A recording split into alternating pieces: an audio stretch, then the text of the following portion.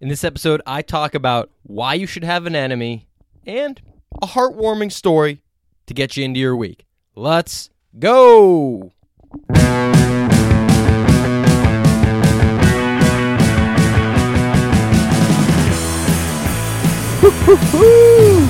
right, guys, welcome back to the Millennial Momentum Podcast. This is your host, Tom Alamo.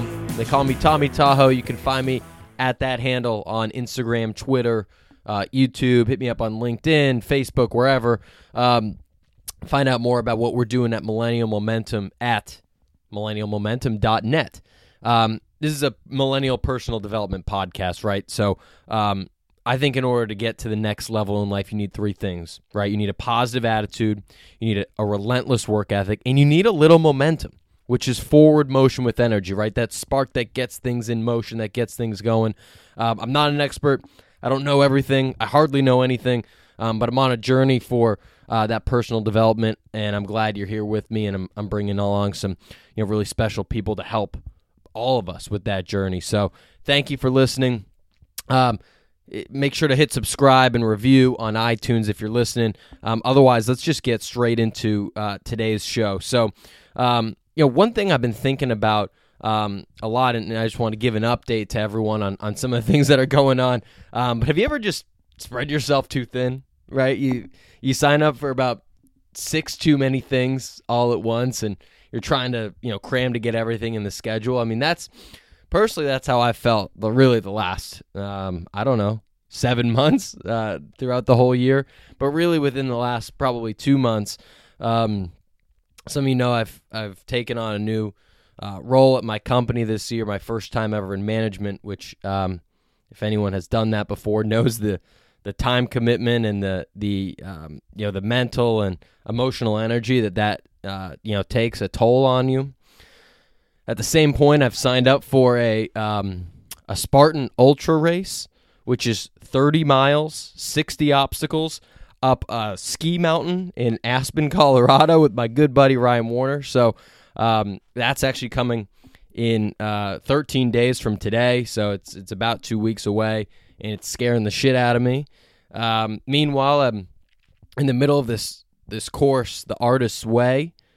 It's a great book by Julia Cameron. It was recommended by a lot of people that I follow about really helping to express your creativity and kind of unblock yourself as a creative. So if anyone's interested in any form of art, really, writing, drawing, podcasting, music, whatever it may be, I think that book's phenomenal. But it's pretty extensive in terms of what she's asking you to do on a day-to-day. And meanwhile, there's family obligations, there's relationship obligations, there's a lot going on, and I'm grateful for all the opportunities and all the things I've bitten off. But that's where I've been at. So if you feel a little bit overwhelmed, I'm right there with you in that camp, and we're pushing, and we want to, everyone's trying to get a little bit better. That's why you're listening to the podcast. So that's what's going on my end. We're gonna have a lot of updates for the Spartan race once it happens, pre-race the day before, post-race the day after, podcast, big write-up, everything like that. Similar with the Artist's Way course, which will be done in about 3 weeks. Funny how that all is, happening at the same time.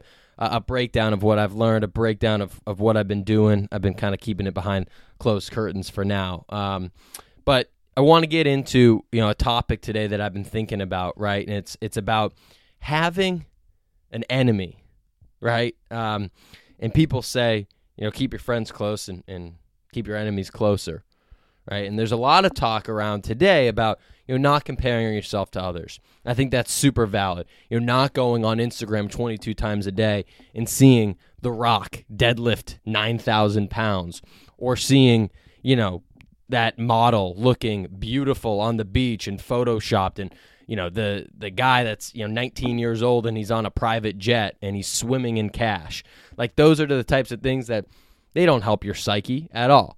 But having an enemy, I think, does. I'll tell it to you in a story. So in high school, the kitchen was the centerpiece of our home, right? That's where people gathered. We had a meal, we had some advice, we had some good laughs. It's where people hung out, right? And the key piece to any kitchen, in my opinion, is the fridge, right? It's massive. You got all the food in there. You can hang stuff up on there with the magnets. It's a great place to be. And so back in the day, when I'm in high school, I would decide to put a newspaper clipping up on our fridge, on our bare fridge. And it wasn't the type of clipping you might expect. It's like, the Red Sox won the World Series, or, here's this upcoming town fair that we want to go to, or, if I was on the honor roll or something like that, which I probably wasn't.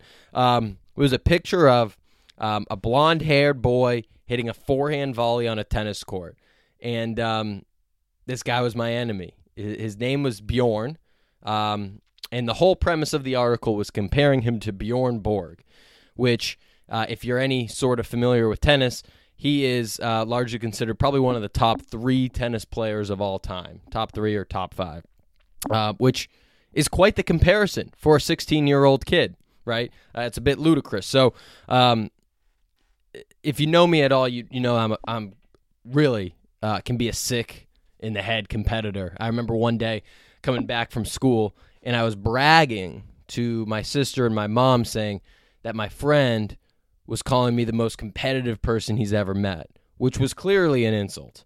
But I took that as a badge of pride, and but probably for the people that are close to me, that is not a surprising story at all to hear. But Bjorn was kind of the guy, right? He was not maybe as good as Bjorn Borg, but he had a lot going for him. He was an athletic dude. He came from a wealthy family, a good-looking guy. Girls seemed to like him.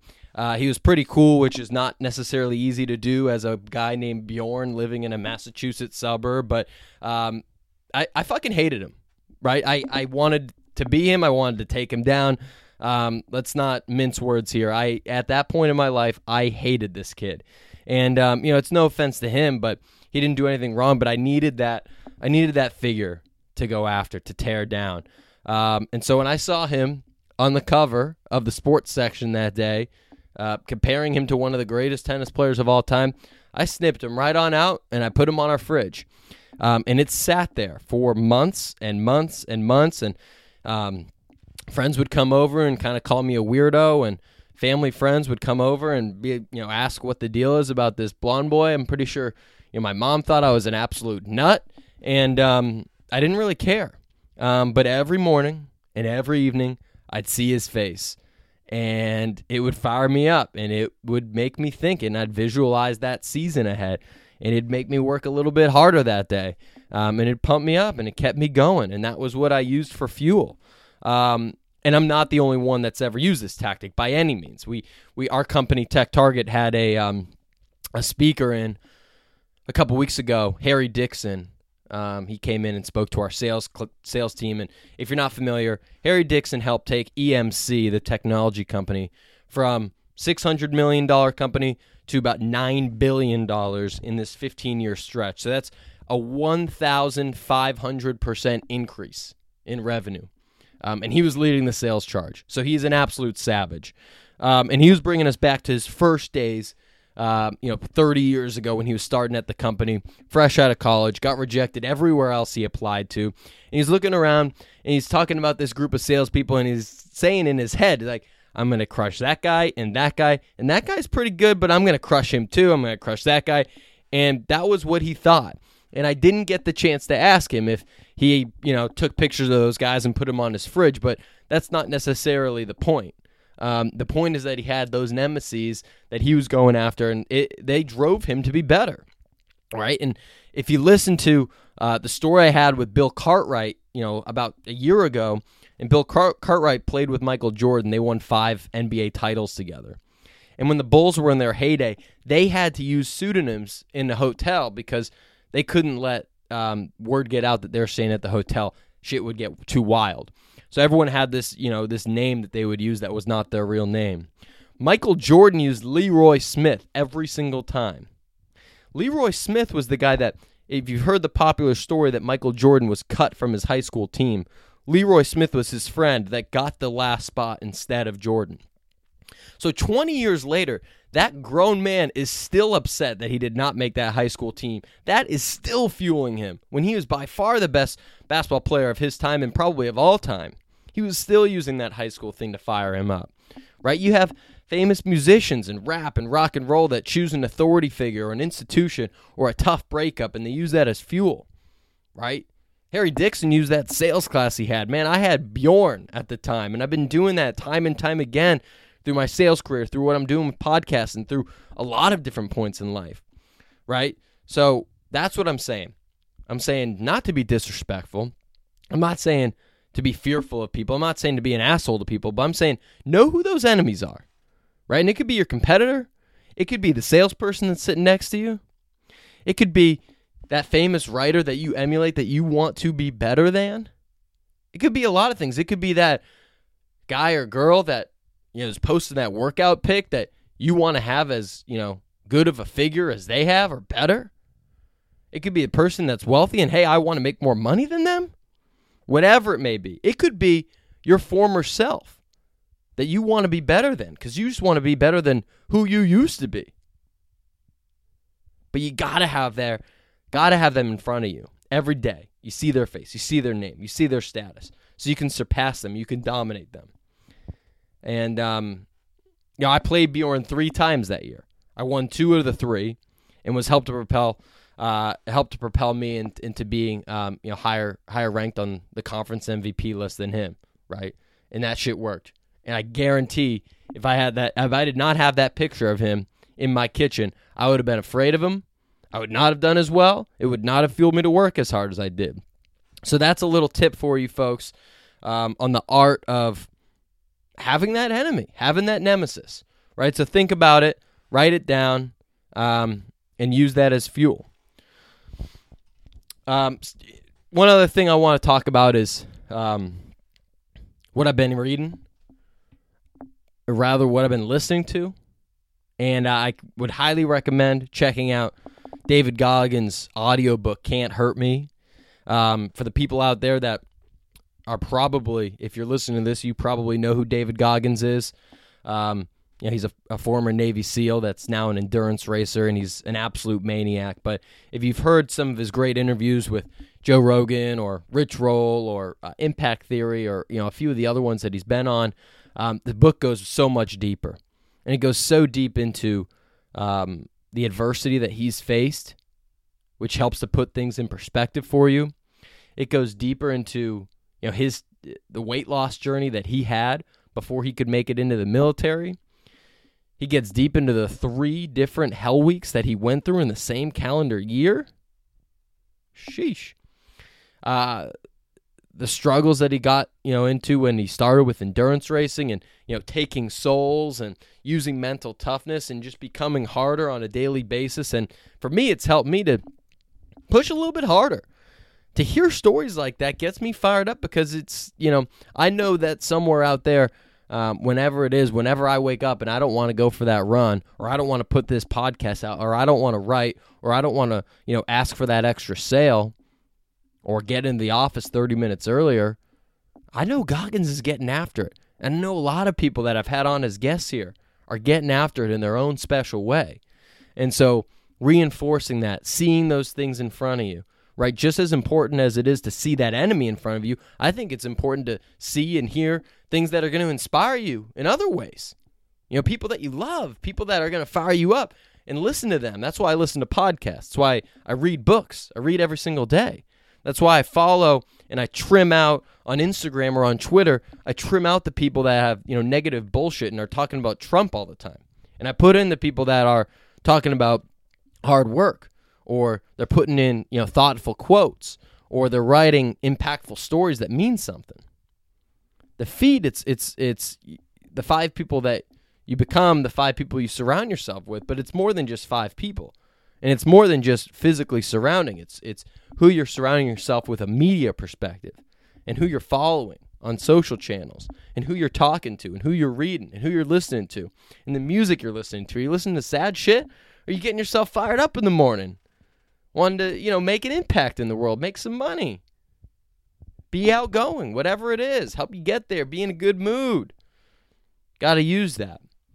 Everything can be used as fuel. Everything can be used as fuel to further progress yourself. So that's what's been on my mind. Surrounding yourself with the right people. Surrounding yourself with the right ideas. using those different triggers, whether it's positive or a little bit negative, having that enemy, getting you fired up that way, getting you through that tough push. And I want to close it out with one of the best stories that I've read on the internet probably all year. I put it in the newsletter a couple weeks ago, which you can find on the website, millennialmomentum.net. But I'm just going to read it. It's going to take a few minutes. It's a good way to depart. It's going to make you feel good. It's from the Albert Bridge Capital blog. It's called Stay in the Game. This is going to be an uncharacteristic departure for me.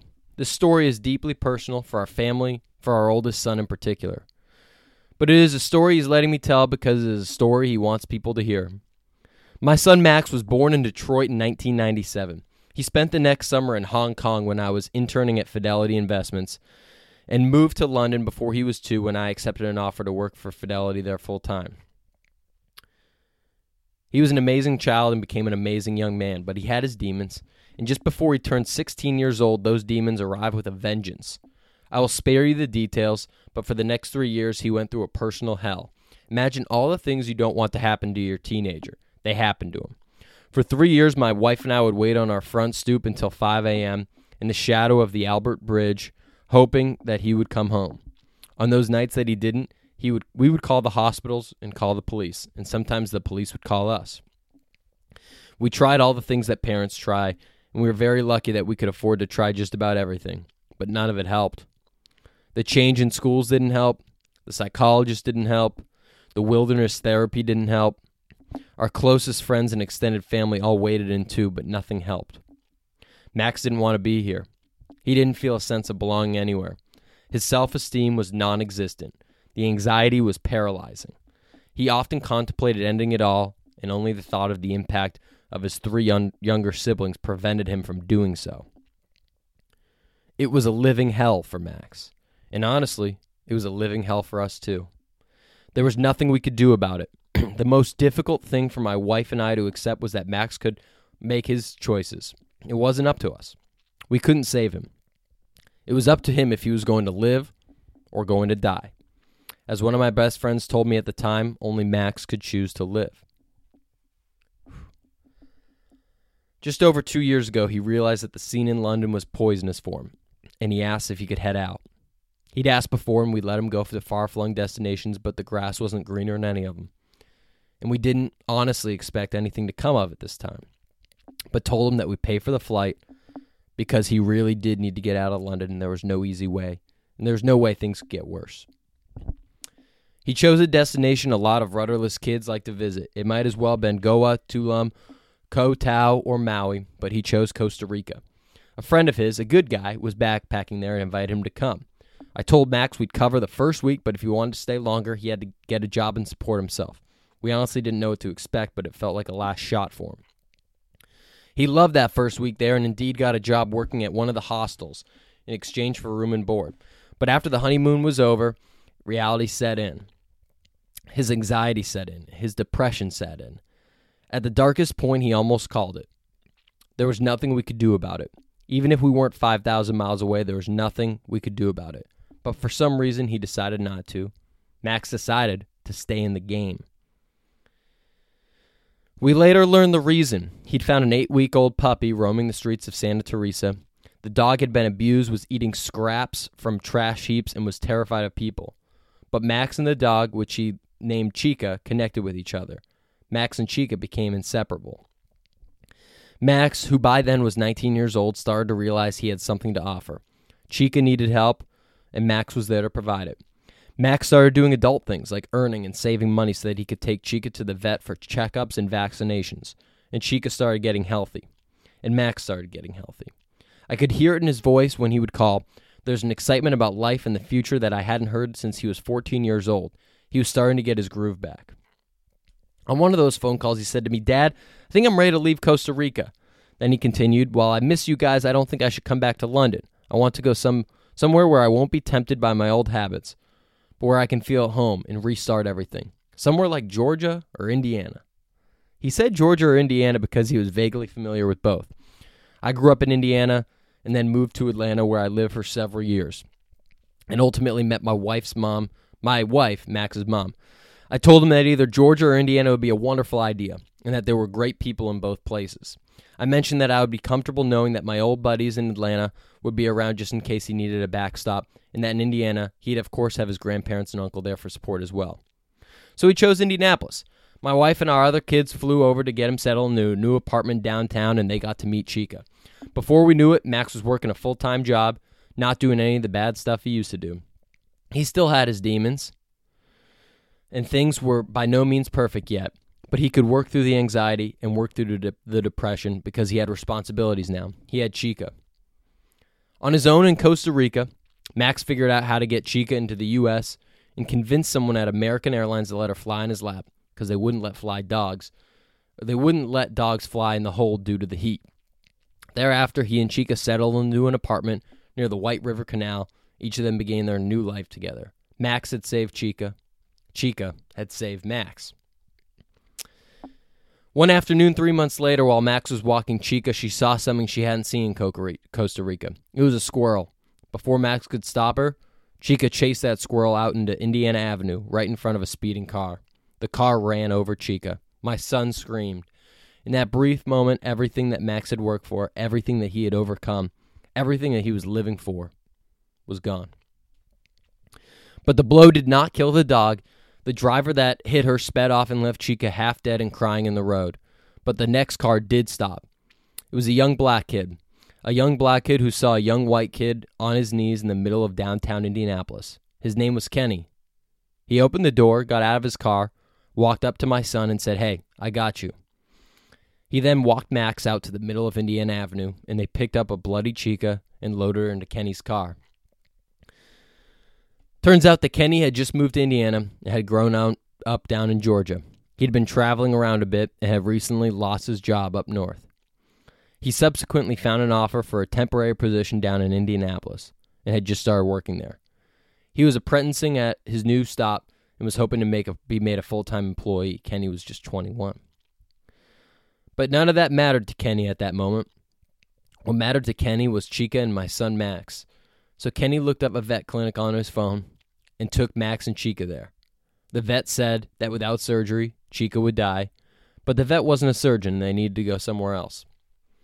Luckily, Kenny had stayed.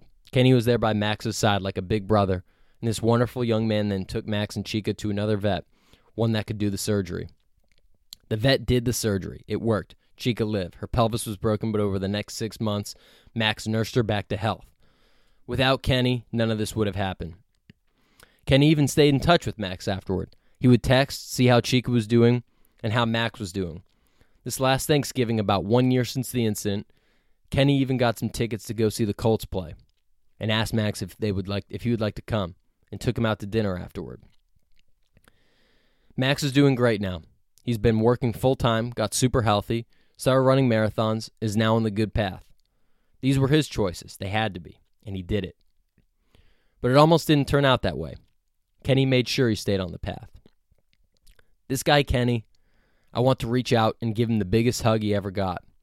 I want to tell him he's special. I want to thank him for saving Chica's life. I want to thank him for saving my son's. Oh, and as a follow-up, we got news about Kenny this past week. It's some really good news. Kenny not only got the job offer, but he got a nice long contract along with it.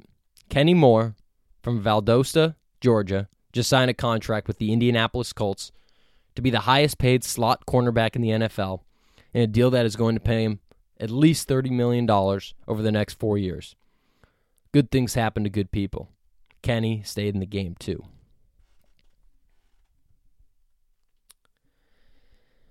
And I don't even know how to really comment on that. But when I first read that article a few weeks ago, I was at my dad's kitchen table visiting him, and I just said, "Holy shit," towards the end. And I had goosebumps just telling the story. And I don't know Max, and I don't know Kenny, although I have reached out to Kenny. If anyone has a connection to him, to come on the show, I'd love to talk to him about that story and about his career. But that just gives you some hope, or it gives me some hope when you see the negative headlines every day. You see people acting rudely. You see people with a lot of hate going around. There's good people out there. And if you do good things happen to you. And I'm a firm believer in that. And pretty much everyone I associate with is a firm believer of that. And if you're not, I don't really associate with you. So I don't have much else to say. There's nothing else I can really add to that story. I thought it was heartwarming. Thought it was beautiful. Wanted to share it with y'all.